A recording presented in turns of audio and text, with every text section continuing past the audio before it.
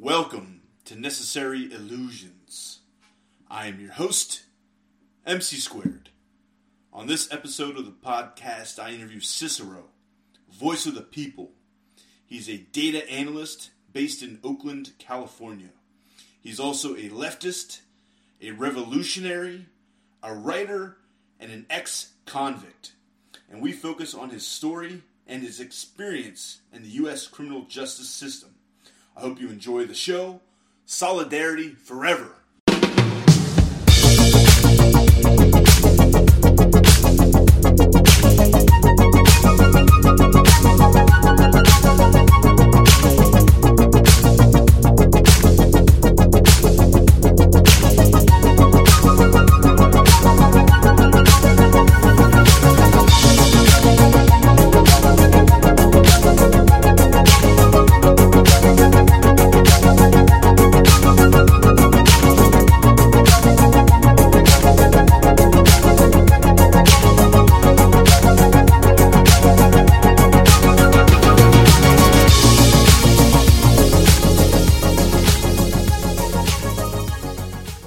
Welcome to the podcast, Cicerco.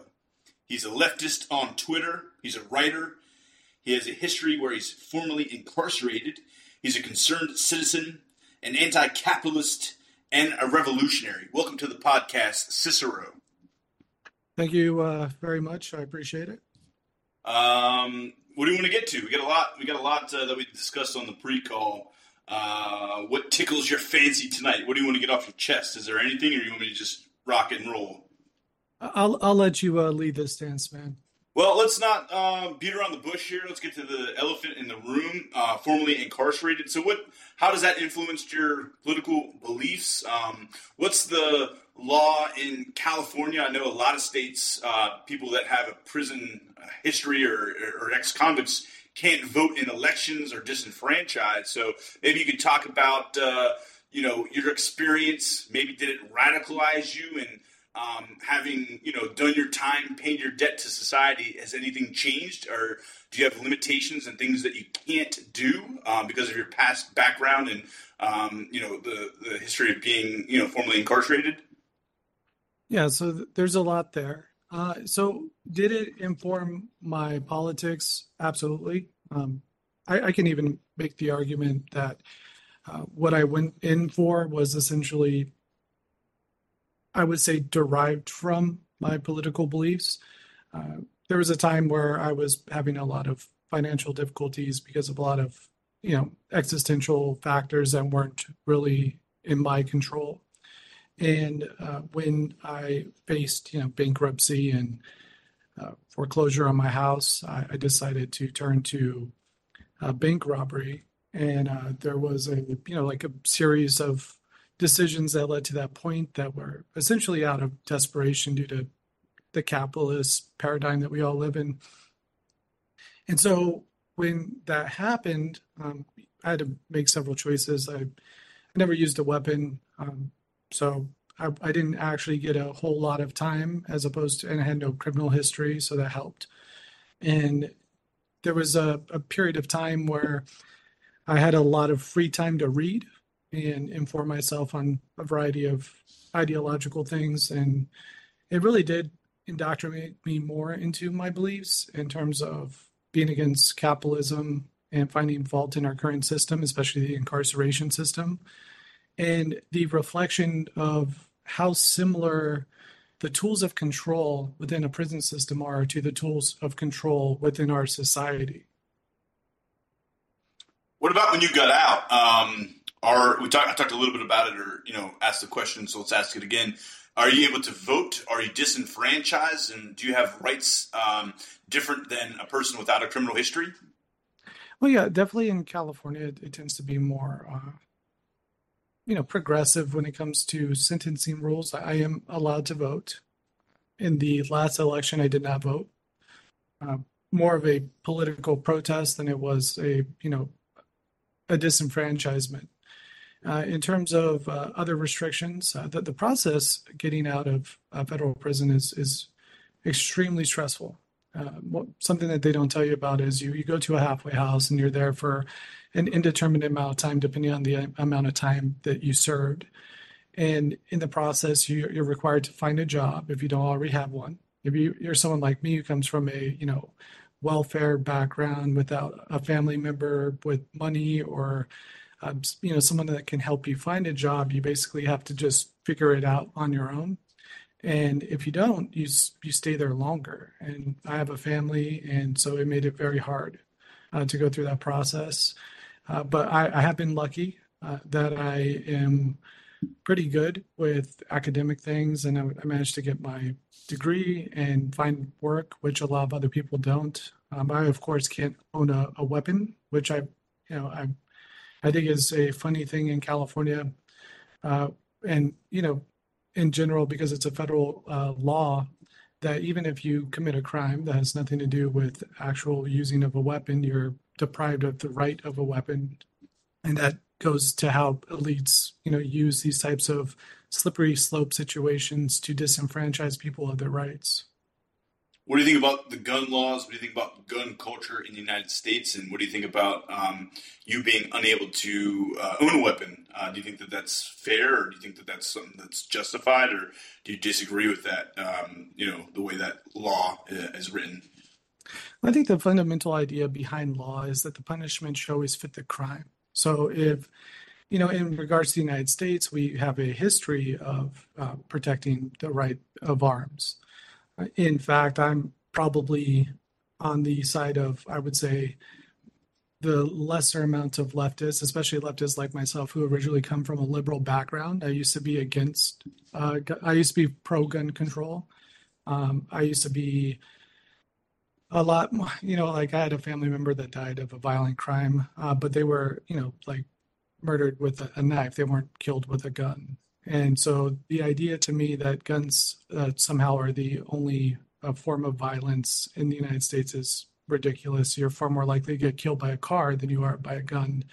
And then in terms of my beliefs is we have to protect our personal rights, our individual rights, because we have a corrupt government that is working against us. And any chance the citizenry in general will give up a right, they'll take it. And we have to be very wary of those things. Do I think that it's fundamentally something that should not be infringed upon? Like, someone I can see there's situations where it makes sense in the abstract. My concern is always about where does that lead and who does that serve? And for me, I'm always wary of anything that serves our government and serves the elites because they're the same thing. And that's something that, as someone who's more progressive and liberal minded, was really hard for me to accept at first. It took a lot of things happening over the years for me to finally accept that fact. What do you think about the criminal justice system? I often tweet about it or talk about it. The two courts of law, one for the rich and powerful, one for everyone else. Do you have the same view as I do about the criminal justice system? Absolutely. I mean, there's no doubt in my mind. I'll give you an example. This guy comes up to me when I was incarcerated, and I was, of course, not able to pay my bail, and I wasn't able to get out of. I was being held basically indefinitely for like a year and some change actually in So county jail. I oppose cash bail too. I mean, the criminal justice system is structured against poor people, disadvantaged people. I think the whole idea of cash bail is intolerable. I think we need to get rid of it. Oh, I absolutely agree with you. I'm about to actually give you an example of that. So, my crime, I robbed several banks, but I never used a weapon. I never used intimidation, never used violence. And the gentleman that approached me was like, "Hey, I saw you on television. I was doing what you were doing." And I asked him what he was doing, and he said he was robbing banks. And then he proceeded to tell me that he threatened people and used a gun. And I was perplexed because I was like, that's not what I was doing at all. Like that's maybe what you think what was going on, but I wasn't doing that. But I didn't tell him that because, of course, everything is alleged at that point. We're all being held, but he's just openly telling me all this. Yeah. Come to find out, he's relatively wealthy. His family is at least, but he's not. He just is, you know, a drug, a heroin addict, and he was doing it more for, convenience. He just thought it'd be an easy way to get money right away without having to ask his family. So he got Alan Bell, and and despite the fact that he used violence, despite the fact that he used a weapon, he got Bell, but I did not. And essentially the same, at least code of the law, but entirely circumstances that would favor me as the person who's less likely to repeat offense and also less likely to commit violence. And I have no criminal history. He had a long criminal history, but he got bail and I did not. And that kind of tells you what our justice system is about. Yeah, it's the best criminal justice system money can buy. I like that. What about like corporations? Corporations pollute the planet. I made this example in one of my solo podcasts. Let's say a minority in Alabama commits a bank robbery, or let's say, actually, I made this analogy. Let's say a minority in Alabama pollutes the drinking water of a town, an entire town. And, let's say that, he's caught. And what do you think would happen to that individual? Let's say people even die, get poisoned. Let's talk about forever chemicals, that kind of stuff. Because corporations do this kind of thing every single day. They might get a slap on the wrist. I saw Amazon got like a $60,000 fine. This is a multi-billion-dollar, maybe even $1 trillion company at this time in history. Probably the richest company ever. Them and Apple are competing back to back. But if a minority, if a corporation does it, they get a slap on the wrist. But if a minority did that in Alabama, they would maybe get life in prison or maybe even the death penalty. And I think the same for bank robbery. You potentially could get years, even decades in jail, even if you're not, maybe in a less liberal state, maybe a state different than California. I don't know California politics. Maybe we can talk about that. But, corporations, for example, wage theft. It's the highest, fastest growing white collar crime. Billions of dollars are stolen from workers illegitimately every single year, and yet nothing amounts to it. Maybe a fine if you can afford a lawyer and take on a corporation. Many people can't. So for some reason these corporations, they are given the rights of immortal persons, almighty persons that essentially live on forever. And yet people don't get rights, especially.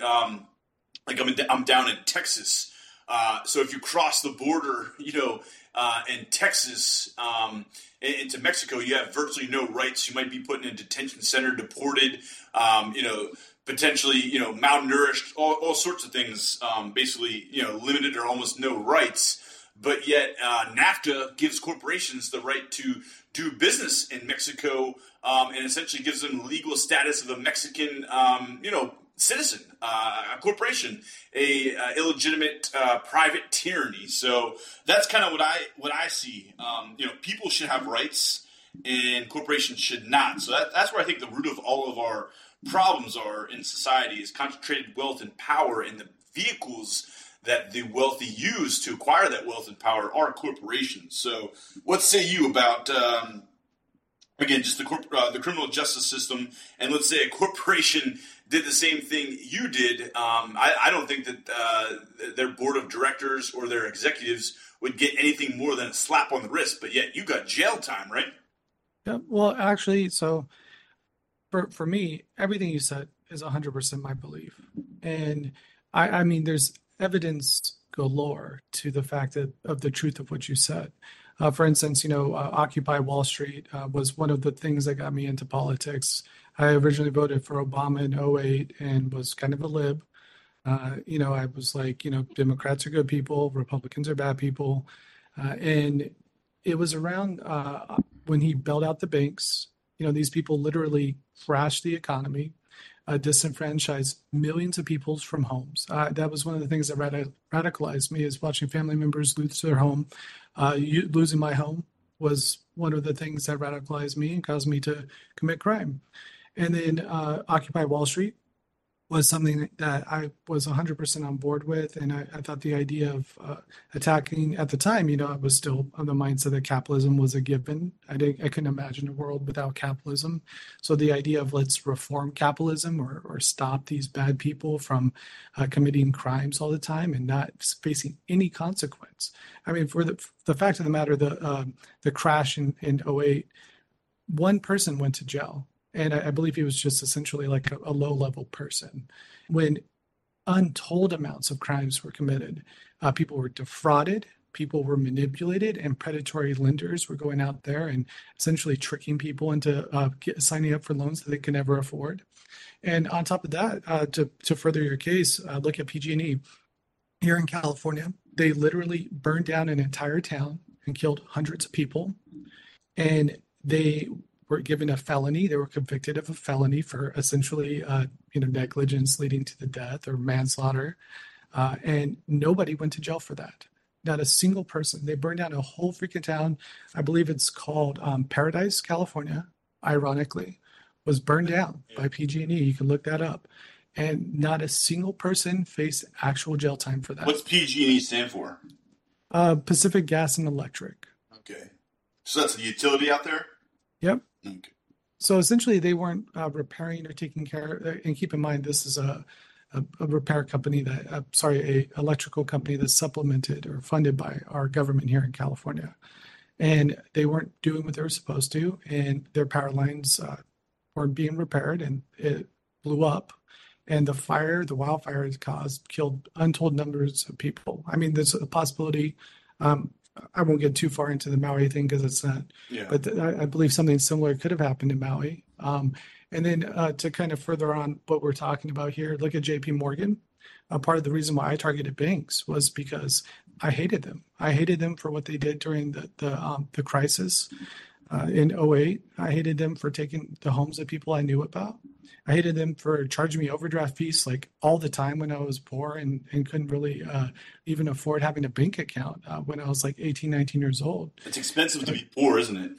It really is. Like at one point, they changed the order of where my transactions. So I had to like calculate, and this is what people don't give poor people enough credit for, is I had to calculate out when my paycheck was going to come, when my bills were going to get paid, and then hope that I ordered them correctly so that I wouldn't get an overdraft fee. I did not. I proceeded to be charged something like $320 because then every small transaction they did immediately after the largest transaction to force me to get like 6 or 7 overdraft fees. And I had to go into JP Morgan Chase and basically argue with them about what they were doing. And they would not refund that money to me. And then to top it off, my paycheck went through at the same time. So then they took all that out of my paycheck after they charged me the overdraft fees. And so, and then on top of that, like look at what they did with Epstein. They funded a multi-billion-dollar trafficking thing and have faced zero consequence. Nobody went to prison for that. Maybe they paid some fines. I don't know. But they've been funding criminals for years, knowing that these people are criminals and what they're doing, and still face no consequence. And then to top that off, you go into the whole GameStop and all the stuff with AMC and how people on Wall Street have been illegally shorted. Yeah, exactly. I mean, these people, they do it in every which way possible. It's legalized gambling, though, essentially. I mean, it's legalized because they got the state behind them for protection. I think it's worse. I think it's legalized fraud. Like literally, these people sell things that don't exist. If you get really into the weeds on this, which I was fascinated by that when it happened because I was a gamer when I was younger and loved movies, so I was like kind of like cheering these people on even though I didn't own any stock, Yeah. And then well, that's what it is. It's a what do they call it? Watching the stock market. It's kind of a it's a what's it called when you go and watch a sporting event? It's like an observer sport. It's a spectator sport. Yeah, the stock market for 90% of the population is a spectator sport. And for some reason, that's what's used to justify the strength of the economy when it's really, I don't know, kind of like an emotional barometer for rich people. It goes up, it goes down, it's volatile. I really don't think we should be using the stock market as a barometer for the strength of the economy. Because again, for the most part, I like this quip I've read before. When the stock market goes up, we get nothing. And then when it goes down, we all lose our jobs. Exactly. You know what I mean? Well, it's interesting, especially as, someone with the data background, because I look at these things, right? And I can obviously see that there is no correlation with the health of the economy and the stock market. In fact, the more you learn about the stock market, the more that you know that it's artificial. The prices aren't the prices. A good example right now is what's going on with those stocks that we talked about. They are essentially doing way better than they were 7 years ago, but their prices are below where they were 7 years ago because they're being artificially shorted. Which is another way of saying that they're selling fake shares of these stocks to drive down the price of it. And it's like the only thing in the world where you can write an IOU to people, right? And that's treated as the same thing as the actual thing that they're selling. And then that creates an artificial kind of like they're dumping all these IOUs out there. And so it drives down the price. And they do that on purpose because most, normal people, they don't know anything about the stock market, and they're kind of hoping. They call these people like. And there's a movie coming out. Actually, I really want to see it. It's called Dumb Money, and basically, it's about how these Wall Street people think that they take advantage and they screw over the moms and the pops and like the normal people who try to get into like the stock market, and that's why companies like Vanguard and BlackRock and all those people. Tens of trillions of dollars in control. They control tens of trillions of dollars in the economy. I mean, yeah, it's insane. Yeah, and it's not even their money. It's right. Your retirement. It's your pension. It's our money. Exactly. They do that with our money. And not only are they doing that with our money, but they're doing that to screw over working class people on the daily. And we still trust them with our livelihood, with our retirement. Well, I don't trust them, but we're kind of within the system. The funny thing about it is they want to privatize Social Security, and they want to privatize and get their hands on whatever money they can, so they can kind of put it in the global casino, do some magic tricks with money, turn a profit. Even though the financial system, it's largely predatory, it's parasitic, it doesn't contribute anything to production. And for many people, they have the same experience as you. They're kind of leeching, especially off of poor people. But the funny thing about like the financial system and the banks and Wall Street and just the establishment generally, they can't see more than a few months into the future. Always focused laser-like on the next quarter, on the next quarter's profits. But all of a sudden, as it relates to Social Security, they're concerned about funding it, 50, 70 years into the future. It's so absurd. When it's very simple, they could just remove the cap on Social Security, the way it's taxed, and all these rich people would have to pay more into the system that they're benefiting from that they don't even need. Yeah, and many of these, I guess, financial transactions, the turnaround time, can be days, weeks, maybe even hours, billions of these transactions a day. If we just put a tax on them, there's a lot of things we can do.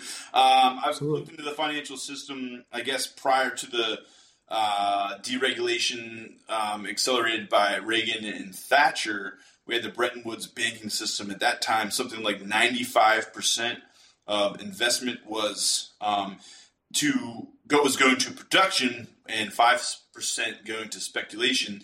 And over the last 50 or so years, it's kind of completely been turned on its head. Now it's something like 95% speculation, 5% production. And then I've read articles. You can't even find good figures.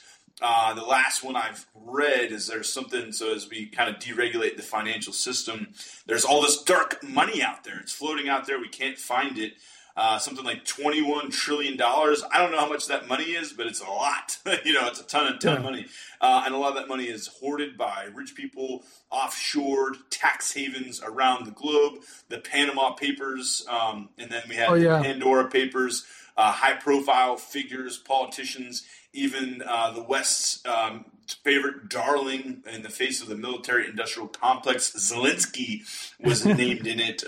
So he's got some dirty money hiding. And in these papers and these, very courageous journalists, putting these stories out there, are attacked, targeted.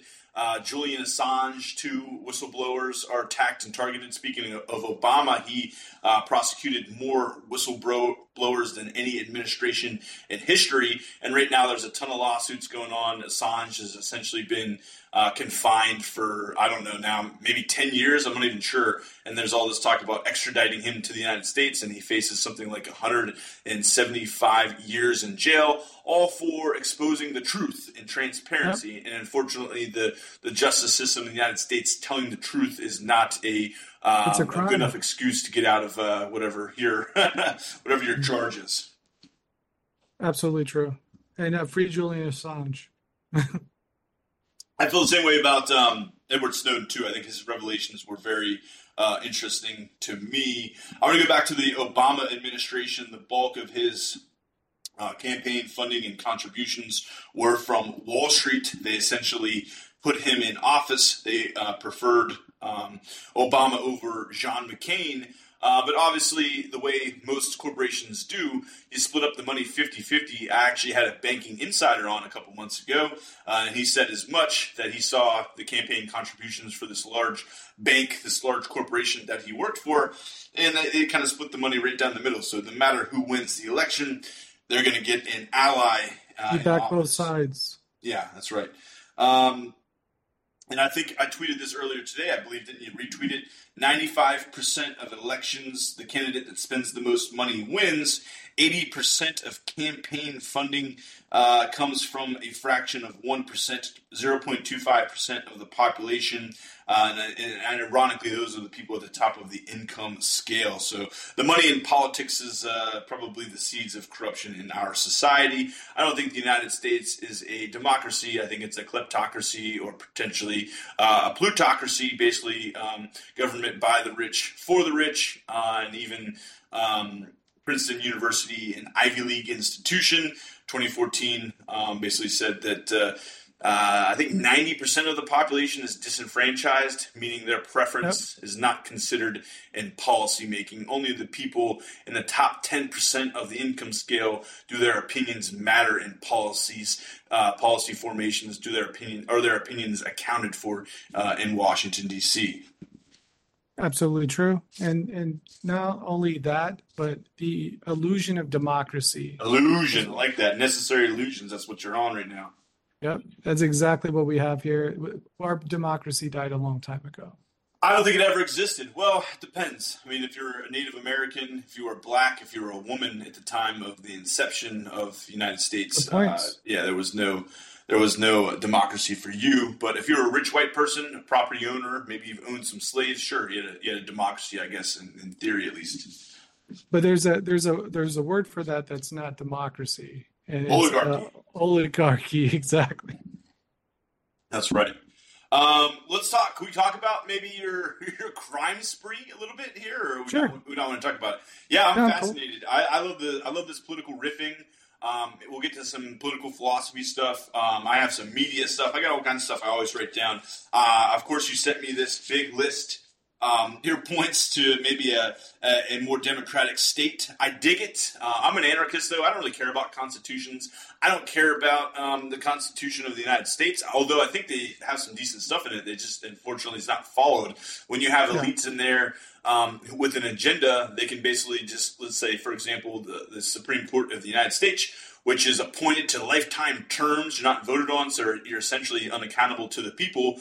They can basically just call it anything they like, call it unconstitutional, and it goes away. So I don't even think they follow the Constitution. So we could have some great Constitution, some great piece of paper, and put it in place. But if you have a certain sect of the population who's in power, it might not matter. But anyways, let's your crime spree. This is fascinating. I haven't had any guests on. All the guests I've had on have been great, having great conversations. You are included, but this is what interests me. So I'd love to hear. I'd love to hear about maybe your background. I guess I wanted to bring up because I wrote some things down as you were talking.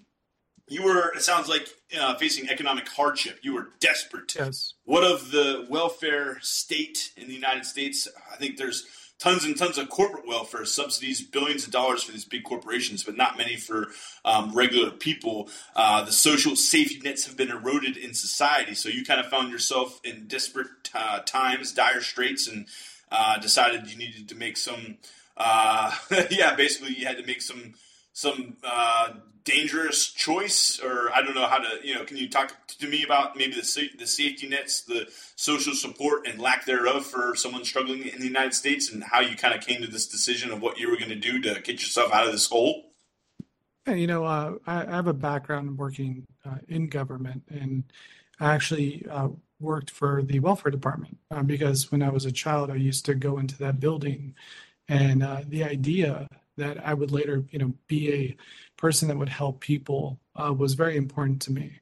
And especially as a child, the way I saw politics was I watched the news at a very young age. I was about 6 years old. I remember watching the television and seeing a Democrat and a Republican on there. And one would talk about people on welfare in a nice way, that we have to help these people. And then the other one would talk about that these people are freeloaders and that we need to kick them off welfare.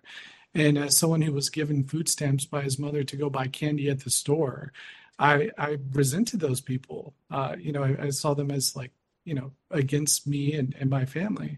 And so when I became a welfare worker, I tried my best to help people as much as I could. But I mean, there was times where I had to basically break the law or break the rules to get someone health care when they were dying from cancer. And I wasn't going to live with that as somebody, conceivably responsible for making that decision. And so I would tell people how to get around some of these rules. And ethically, I felt it was the correct thing to do. So I had to make some ethical decisions that were, not black and white decisions. And so later on, for myself, I tried to do everything the right way. I went to school. I got jobs. I was working. I graduated high school at a young age. And, I tested out like 3 years early. And so I tried to go to college early, but then I ended up having to get jobs because I was poor. And so I worked, customer service jobs at, various retail stores. And none of my family has money. Nobody in my family ever owned a house or graduated from college. And so for me, the fact that I went to college, the fact that, I was kind of building my life up, felt like it was an accomplishment. And later on, I worked for the government, managed to save money and start a business. And the business, we got robbed. There was multiple break-ins into our business. And we had insurance, but the insurance wouldn't cover the break-ins. And I had just bought a house. And I felt like, and this was, right before the whole collapse that happened. And so when that happened, and I was going to lose my house, and I was going to lose my business, and the insurance company wasn't going to pay us what they were supposed to pay us for those break-ins, I felt like I had no choice but to do something. And so I looked up all these different ways of trying to make money or trying to, short-term pay the bills until we can maybe get the insurance money to finally go through or afford a lawyer to fight these people. And so that's when I, started. It's actually, I feel like bank robbery is not a correct term for it because you're essentially not actually doing that. It's more taking advantage of there's training that they go through at banks where you're supposed to, in the event of asking for money in a certain manner, you can be given that money, but it's considered a robbery. And so I never threatened anyone. I never used violence. I never yelled at anyone. I would just follow this procedure that they had in place, and I would get the money and I would leave. And I never hurt anyone. And then I was recognized from the news, and they surrounded me and arrested me. And this was after You did a couple. It wasn't just one. It was a few, a handful, maybe. I was about 21. Whoa, interesting. I was pretty good at it, but mostly because I was able to turn off the fear part of, you know, through kind of like working through that mentally, and also just like just hating the banks, made it a lot easier. And so when I got caught, obviously I ended up going to prison for some time. And when I got out, it was, about 2019. So it wasn't too long ago. And everything had changed. The world was a lot different than it You got was. out in 2019. Yes.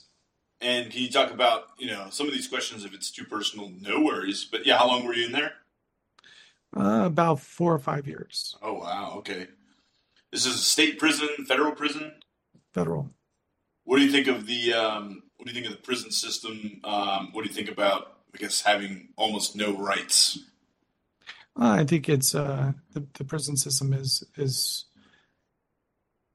to a degree, our perception of the prison system is different than the reality of it. Um, there is a lot of violence, especially with the correctional officers. Um, you would think that the most violent people would be the criminals in there, but no, it's the opposite. Um, but yeah, for the most part, I think that the criminal justice system is broken, terribly broken, and I think it's designed that way. All right, so you were angry at the banking system. The Obama administration bailed out the greedy bankers who crashed the economy, did not bail out the American people. One of the problems was the banks were too big to fail. And of course, after the banks were bailed out, they were bigger and more powerful than ever. And it seems like every 7 years, there's another bubble that bursts. The next will be bigger than the last. Surely, it's how it always is.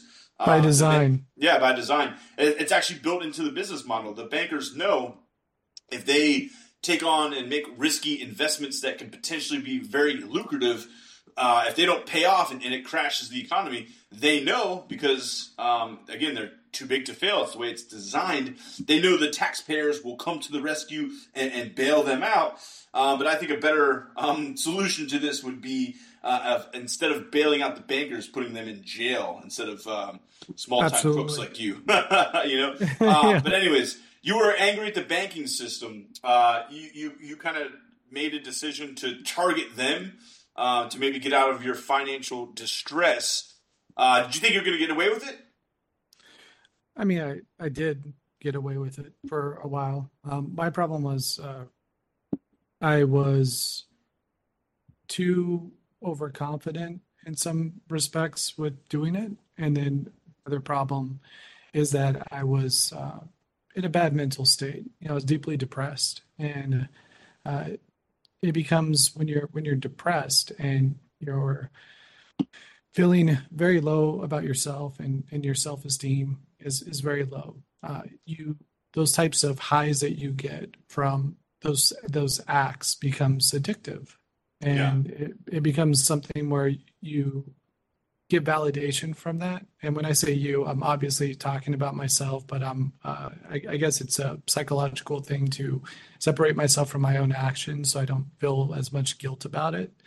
And to a degree, So you're psychoanalyzing yourself now. Would you say that's kind of how you're looking at it? You're looking back at the mental state you were and trying to understand, and now you're psychoanalyzing yourself and your mental state at the time? yeah, well, I mean, I do. It's a hobby of mine, actually. I'm very interested in human psychology, and something that they actually teach you when you go through certain programs in prison. One of them is a rehabilitation program that they give people with drug problems. I actually didn't have a drug problem, but I tried to do the program because it's the way you can get a year off from your sentence. I didn't get it because apparently bank robbers don't get it. So, but I learned a lot, and one of the things I learned about is cognitive behavioral science, right? Yeah. So, being able to think about things logically and uh, objectively. So, I have to be aware of my mindset and where I was when I was going through those things, so I don't ever get to that space again. So yeah, neuroscience is a hobby of mine. I actually just had a neuroscientist on 2 nights ago, but I find it fascinating. I find the brain fascinating, psychology, philosophy, all those things. Me Um, too. So you were kind of getting careless, maybe risky. Would you say you kind of slipped up a little bit, or uh, is that Yeah, fair or no? so the way I was caught was there was a homeless man, and one of the things I would do uh, whenever they would give me bills that I thought were possibly marked, or there's a procedure that they do when they give you bills, and it's obvious sometimes when they give you marked bills. And so I would give these bills instead of throwing them away. I would just give them to homeless people. And so I tried to give some of this to a homeless man, and it turns out he recognized me from the newspaper and from uh, the news at the time because I was doing so many in such a finite amount of time.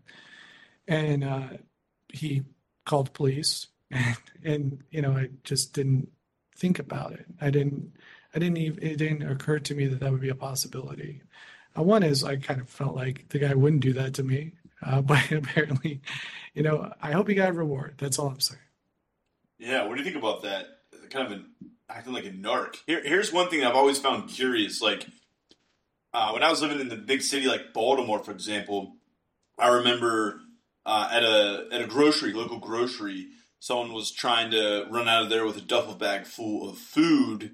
And kind of the way I see it, if you see someone stealing food, no, you didn't. And Damn right. yeah, damn right. And yet an employee put his life on the line trying to wrestle this food away from this man that I'm sure desperately needed it. And I'm like, why are you putting your life on the line, possibly risking bodily injury? You don't know if this person is packing heat or a weapon of some kind. And if they're going to steal, they probably need it pretty bad.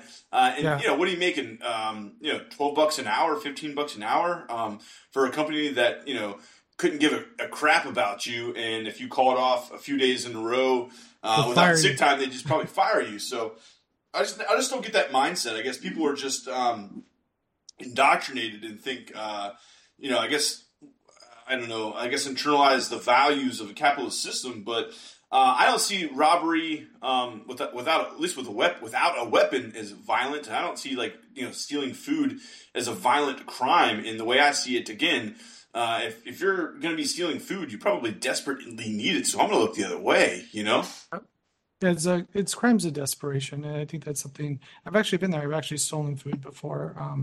I was about 16, and I was living on my own. I was kicked out of my house, and um, I had my own place, but I got laid off, and I was waiting for my unemployment to come in, and we ran out of food. Me and my roommates, none of us had jobs at the time. We all kind of lost our jobs around the same time, and so we went to the store and we, loaded up the bags and then just like ran out. And this rent-a-cop like literally like chased us through the parking lot, and it was one of those things where it was like a survival thing. Like we hadn't eaten for 2 days, like and we're all like teenage boys, so our metabolisms were crazy, and we were starving, and we are just like, this is what we gotta do. I got a quarter tank of gas left, and I'm gonna go get this food. But yeah, I think that when it comes down to it, our perspective in society is a little bit of an indoctrination, a little bit. I think. I would argue a lot of indoctrination, not a little No, bit, a lot of it. Yeah. well, I agree, but I also think that there's individual psychology at play because I know a lot of security guards who would have your attitude. Hey, man, I'm not risking my life for this job, right? Yeah. So I think that to a degree, those people they have a self-image about themselves. Now I'm analyzing their psychology, but I think they're doing the right thing. They think that they are doing the right thing, and they think that you're exactly. morally wrong. So yeah, they're doing it probably out of morality and what they think is right.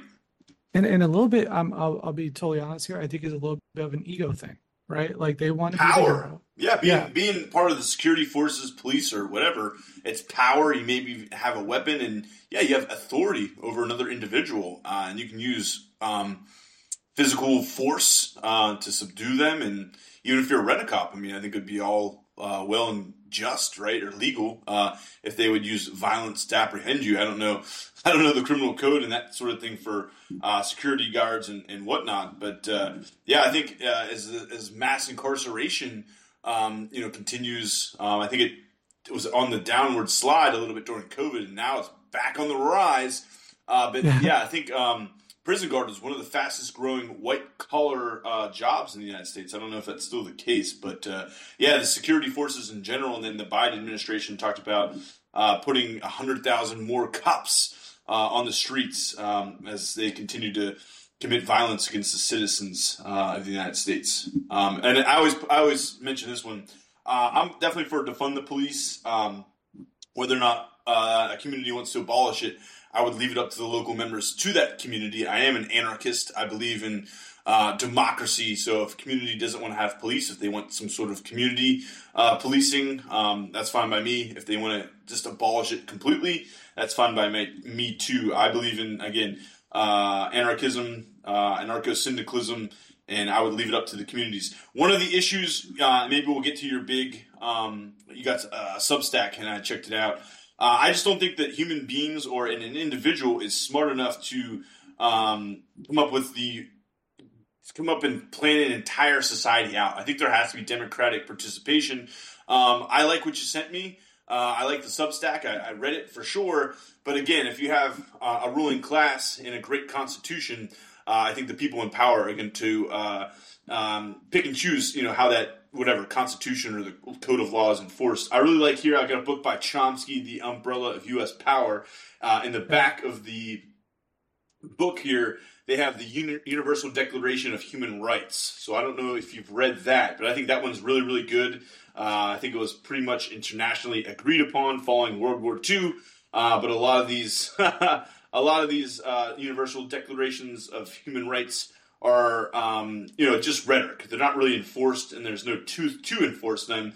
And the United States doesn't abide by many of these, and actually enables countries like Israel to completely disregard some of these human rights that were agreed upon. So Absolutely. again, my issue with your Substack is I just don't think that human beings are capable of just designing a society. I think there's a lot of good stuff out there for designing society, including maybe even our Constitution. But again, if you have a ruling class and people that are sympathetic to wealth and power, like the Supreme Court or the Republican Party, and to a little bit lesser extent, but essentially we have one party in the United States, the Business Party, with two factions, and not Very much true. different than just the rhetoric. But anyways, let's go back to, I digress, talking and throwing in some politics stuff, because that's what I like to do. Let's go back to your story, though. Find it fascinating. Maybe we'll talk again sometime.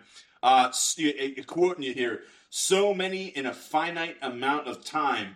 So what was the amount of time? Are we talking like weeks, months? Yeah, about a month. About a month. And would you sometimes do multiple banks in a day, or just one at a Yes. time? I did 4 in a day once. And this was like, so there's like some procedure where you go up and the teller knows what's going on. You're not going to use violence. They're not going to resist you. You just kind of get some money and you go on your way. Yeah, so it's bank policy and procedure that in the event that somebody inquires about money, that they're supposed to cooperate. So what would you say? Again, if any of these questions are too personal, let's move right on, and I'll ask something different. But what would you say? Did you have a procedure? Did you have like a way of doing things, or did you kind of mix it up? So I can't go into too much detail about it. Yeah. I'm not sure what the rules are Yeah. for me Okay.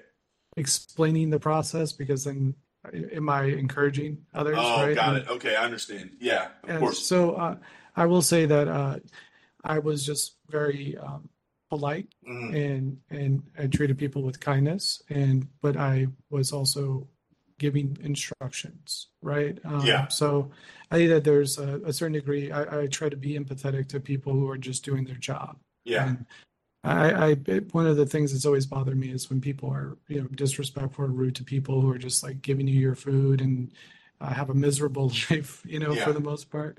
No doubt. And so I try to empathize with the people I was interacting with, and I think it helped to a degree. Yeah. Some of these people, I don't think a couple of times I just explained my situation to them, right? And said, basically, I know how this policy works, and they cooperated. One person did not cooperate, and it was kind of funny. He gave me a lot of attitude actually. Yeah.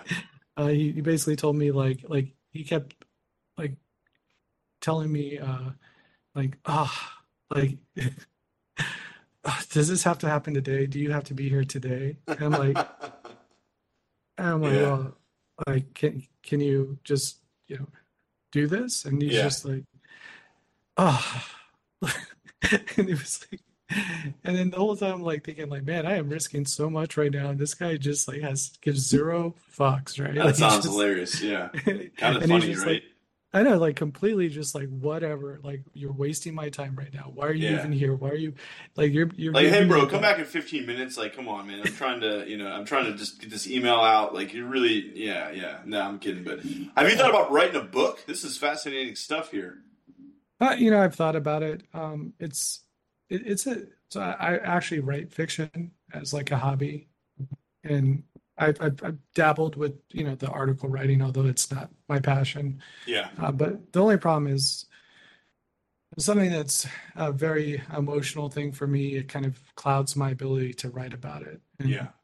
And I've been told uh, that I should bring this to various people to try to get it made, but also what impact is that going to have on my family, career prospects, Right. like things like that. So I've thought about just the balancing the impact it's could possibly have on my life if it becomes well known, and then if it doesn't, then like what's the value of that, right?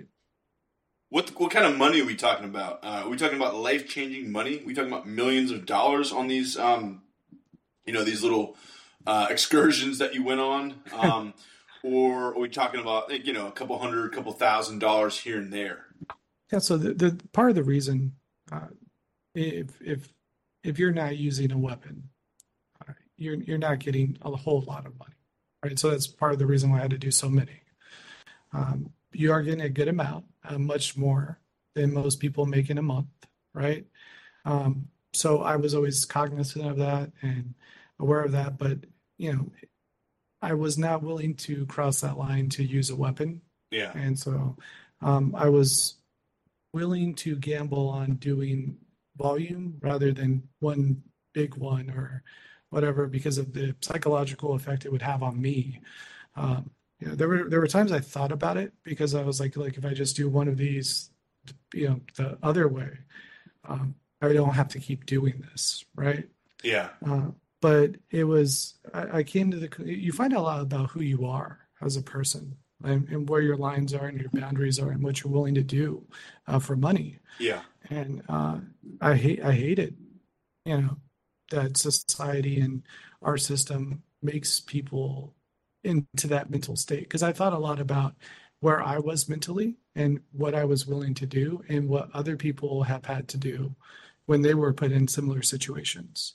And so that definitely informs my politics. Definitely why I'm very empathetic to people with criminal backgrounds, not just from just my experience, actually being in the system, but also just from I'm less willing to pass judgment on people for economic crimes, right? Yeah. The only people I'll pass judgment on for economic crimes are the people who destroy The real lives. criminals, those sitting on Wall Street in boardrooms. Exactly. Like the idea, because I was in there with people who ripped off the life savings of old people, Yeah. right? Like, and literally could push people to commit suicide because their life was ruined financially, and they got a couple years, right?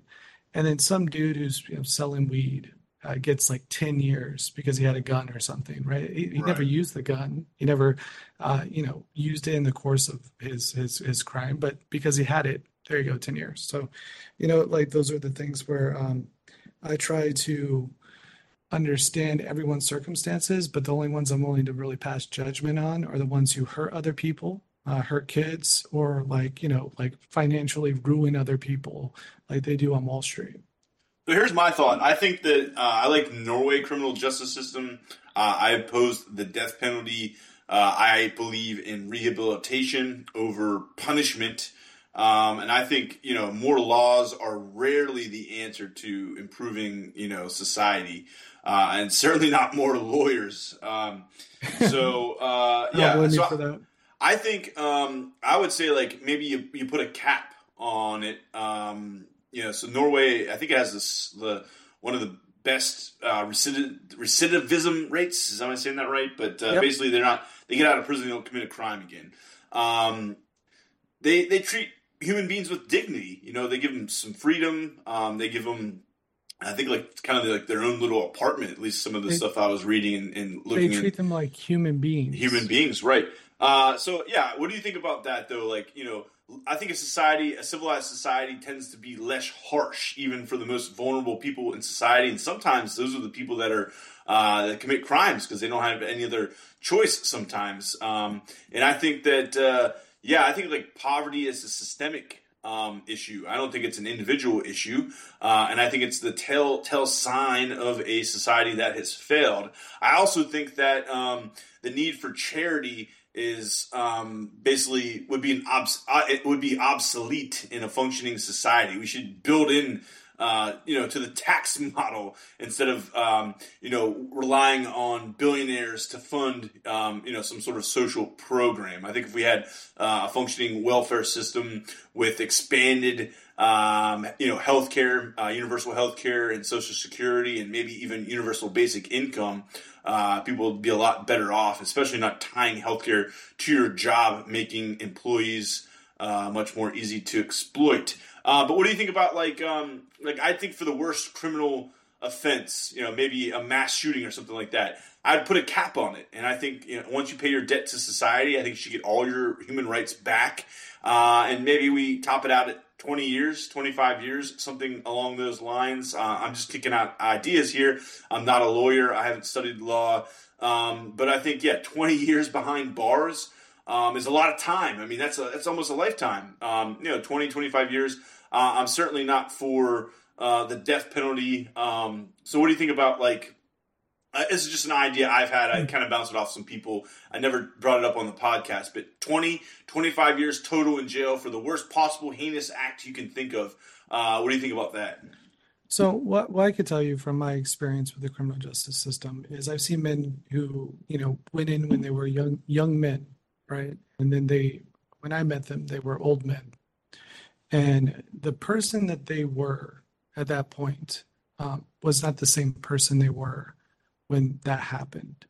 And it was difficult for me to reconcile somebody who did lose a family member, to violent crime, and somebody who I would have supported being executed when I was younger. And part of it is it's and what do you think now about that? I would think differently. And part of that is wisdom. And part of it is the emotional distance from when it happened, right? So if I'm just being objective and fair, I would agree more with your system. And we're also factoring the fact that this is a capitalist society that we're talking about. And this is a thought experiment. I have no power or influence, but just a thought experiment. 20, 25 years, something along those lines. That seems like a lot of time in bars to rehabilitate someone, and I totally agree. I'm sure the person that's in this hypothetical system that we're trying to set up here would be a much different person and that at the end of that 20 or 25 years. And if they still, maybe we could have some sort of social worker determine in a democratic process, is this person still a threat to society? If they paid their time, they went through the right rehabilitation, they should be allowed to get all their rights back. I also disagree with limiting your right to vote or having it on your record so that you can only have so many employment options. Having a record, what does it do? But it's a disciplinary method to, I guess, limit your choice. And a lot of times, if you can't get a job, you're probably going to go back to the same path in life, which is commit crimes to make ends meet if you're in dire straits again, right? So I don't understand why there would be this criminal record or need for it. Once you pay your debt to society, you should get out and have the same opportunities as the next person. But I guess maybe maybe some professions you don't want someone with a violent criminal background to be like childcare or teaching, maybe, for example. Exactly. I guess, so Yeah, I'm just thinking out loud here, but yeah, what do you think about all that stuff I just said? I'm trying to be, I'm a voice of the voiceless kind of thing. You know, I'm trying to speak for the people that are marginalized in society. We no longer have a welfare state or a functioning safety net. So the most marginalized people, the most vulnerable people, the superfluous, they're typically just put in jail to rot. So Yes. I want to transform the system and make it a better place, a better society to live in. So these are just kind of ideas. This podcast is about ideas, and I'm just kind of throwing them out there. Let me know what you think of them. Well, I love them. I think that one of the important things that people should keep in mind is when you're looking at the person who's done something wrong in the past, you should evaluate the person as they are then, not as they were, as they are in the moment that you're evaluating them, not who they were before, right? When you look at certain individuals who, uh, there was a kid in there, he was like 16, and him and his buddies did like a heist, and he was a getaway driver, and he was a 16-year-old. He didn't even know what was happening. He was brought in and went to this place. It turns out they killed someone, right? So he was in there for like 45 years or some Yeah, what's the crazy. deal with trying children, juveniles, as adults? That's absurd to me. It's always been absurd to me. Why have this arbitrary number of 18 or something like that? Now you're an adult, but then take it away on some cases. It doesn't make sense to me. If you're a child, your brain's not fully developed. I don't think that happens until you're in your mid-20s. I would argue that sounds like a good time to be an adult. But as it relates to voting rights, yeah, I want to expand democracy. I don't know where to draw the line for trying someone as an adult. But if you're looking at psychology, cognitive science, that kind of stuff, I don't think your brain is fully developed until you're in your mid-20s. So from a That's legal correct. standpoint, I would be open to trying individuals as juveniles up until 25. But as it relates to voting, yeah, I mean, I think if you can be a member of the armed forces, then you certainly should be able to vote. And I think maybe even allowing younger people to vote. The climate crisis is going on right now. It could be an existential issue that wipes us all out. So, people that are in their teens right now, they have a lot more invested in the future of the climate than we do. We're kind of we're kind of halfway out of this, life, or at least kind of getting to that midpoint in our lives. I'm not sure. We're probably about the same age, give or take. But we're kind of near the midpoint. The people that are teenagers right now, they have a lot more invested in the future of climate. And if we don't address Yeah. it now, they're not going to have much of a future. So, climate's interesting. I'm going to start with the still doing your idea for the criminal justice system, which is like 20, 25 years. Yeah. I think that's a fair maximum sentence. I think that what would make sense is for there to be a step process, where people are gradually acclimated to regular life again. And they sort of try to do that with halfway houses, but it's just a terrible system. The people at the halfway houses are, miserable, and the people there are miserable, the ex-convicts. And then the process makes sense in that it's about rehabilitation, right? They're trying to give them the resources to begin their life again. However, I would run into these situations where I would have to tell employers that I was at the halfway house, right? And what that would entail for them, the legal ramifications of that. And I was told straight up, like, this guy's like, my insurance won't cover you. I want to hire you. I think you'd be great, but my insurance won't cover you. And so if I was given more time to use the internet, look for jobs and things like that prior to, beginning the process, maybe I could have acclimated faster if there was actually like a considered and thoughtful process for people to, re-enter normal society. So I think that that's part of it also. And that could be part of the, like you said, a social worker, someone evaluating someone is if this individual did something heinous 25 years ago and it's not something relevant to the job that they're applying for, why should it be factored in, right? If for instance, like me, I probably shouldn't work at a bank. I'll give them that, right? But if I'm not applying for banks, why is it incumbent upon me to, in those situations, make the likelihood of me being hired much smaller? And in terms of that, I just think that anything like restorative justice wise makes sense. You create a harm in society and you try to fix it, and you try to make things right with the people. I try to actually send letters of apology to the tellers that Yeah, not the kind banks. Screw the no, banks. But yeah, the tellers that you maybe caused yeah, the mental hardship. I agree. Good work out of you. Definitely. and they told me I couldn't do it, and they said that I could cause them more mental anguish, and I'm Yeah. like, that seems wrong to me, but I accepted it. Yeah. But for me, it was more or less like, you know, it, I wanted them to know that I did think about how they felt, and I was sorry, and they said that was not permissible. So the idea of restorative justice does not exist in our justice system, right? They don't give you that opportunity. But in terms of our society, I think we would all be better off if these people who went there went to these. I was kept in a room for over a year, like just a room, right? So, what do you think about And solitary confinement? I think that it is a form of torture. I think it is wrong. I think it's immoral. I think it's cruel and unusual. What do you think about solitary confinement? I just read an article about some guy that was, I forget, he had like the record. I guess he killed a corrections officer, and they basically threw the book at him.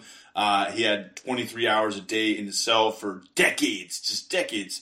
I don't know what that would do mentally to a person. That sounds just like complete mental torture. And even if he was a heinous criminal, which I guess he was, I still think that that's cruel, unusual. I think that's a form of torture. So generally, what do you think about solitary confinement and its use in the U.S. criminal justice system? well, to a degree, it is torture, right? Think about the effect of this person if they're already a heinous criminal and someone who's done something very bad. What's a year of torture going to do to them, right? Is it going to help them? Is it going to make them less likely, more psychologically, safer for everyone? No, it's most likely not going to. For me, I was kept in a room. I didn't have sunlight. There was a window, but they spray painted the windows. They said it was to keep, the people from communicating with the outside with sign language or some excuse. But to me, it was them depriving us of direct sunlight, right? And then, you get a lot of time alone with your thoughts. I luckily was able to read. I slept a lot. I exercised a lot. But ultimately, it's you have to figure out what to do with that time. And being alone with your thoughts, especially for someone like myself, I'm fairly extroverted. It was very hard. I've adapted. It's one of those things where if it doesn't kill you, it has to make you stronger, right? And I definitely think it's something that should be treated as a type of torture. Now, there are individuals who are probably not safe to keep in the general population. And so I think it should be an option for those people. I think that they should actually have the choice as to what they want to do. But I don't think it should be something that is treated as like, oh, this is just something that because I guess there maybe are some people who are just deeply introverted who would probably be like, this is the best thing ever. But in Yeah. actuality, when you get there, it's not. But I think that it should be an option for people if they are in danger in the general population. But I don't think it should be something that is the right of the incarcerating people to do because they will literally stick everyone in one if they had the choice. We got less than 5 minutes to go. You up for maybe doing another podcast in the future and picking up where we left off? Yeah, absolutely. I feel like we had a ton to talk about, and Yeah, let's. We got a few more minutes. I'm just interested in what you were reading in prison, and I'll leave you with that last question. And maybe did that have some inspiration for you as you kind of kind of came to terms, I guess, with your political ideology. But yeah, what were you reading? And 4 minutes to go, and talk about whatever you want. It's a great discussion, Cicero, and we'll do it again sometime. Go ahead. for sure. Like I'm a fan of literature, so I read a lot of the classics. I read a lot of science fiction, fantasy, and of course like nonfiction, the biographies of individuals, of people like Lenin. I read his biography, the biography of Marx. I read some random books like 48 Laws of Power, books on psychology, What Rudolph Rocker. classics? You said some classics. What classics did you read? And you said the Rudolph Rocker Anarcho-Syndicalism book? Yeah, Heck yeah, buddy. yeah, and I'm very interested in in terms of like the classics, Yeah. things like Grapes of Wrath. I'm a big Steinbeck fan, Steinbeck, and He then was for the working class, right? And that's what pretty much that book was about, the migrant workers. I actually want to plug A Valley of Tears, a documentary that happened in my neck of the woods down here in Texas about migrant workers. So check it out sometime, you or anyone else listening. Valley of Tears on YouTube. yeah, I'm gonna go look into that because I haven't seen it. Yeah, he actually was from an area. One of the banks I robbed was actually in his hometown, and I remember seeing his museum there. And so, like, that's one of the reasons I felt the impetus to actually like read the book. I read it, I think, in high school, but it was really like high school. You're getting forced to read something, so it's kind of harder. So like things like Steinbeck, Nabokov. There's like the all the Russian, Crime and Punishment, War and Peace. You have a lot of time, so these giant books are like awesome when you have Where a did you lot get of your time. books from? Did you have people send you books? Did you have these books and buy them, or were they in the prison library? Uh, for the most part, they're either in the library or people have them sent in. A lot of us exchanged books when we had pod time, which was, like you're able to, interact briefly and people would kind of like swap books, right? Um, which is so funny because you basically have these book clubs of like, hardened criminals. Some of the guys were in there for like murder, like, and well, I feel like the theme of this book is, Yeah. childhood acceptance for who you are. Yeah, that's Um, cool. Were some books banned? Was there censorship? Oh, absolutely. There, things like the Anarchist Cookbook and things that um, I'm guessing political ideologies they would ban.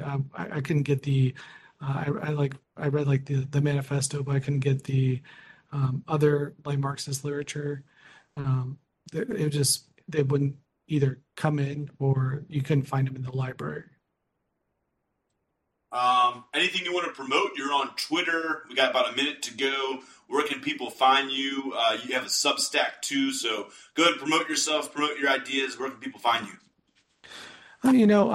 I'm more, if you want to follow me on Twitter, I'm Citizen Cicero.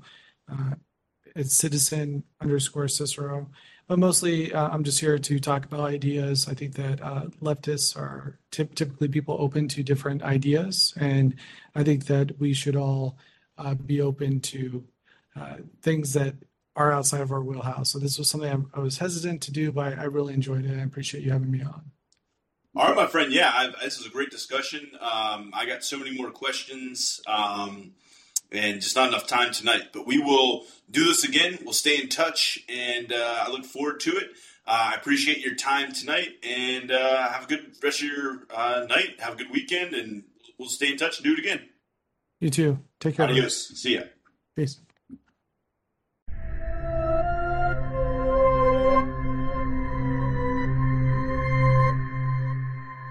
Thank you for listening to Necessary Illusions.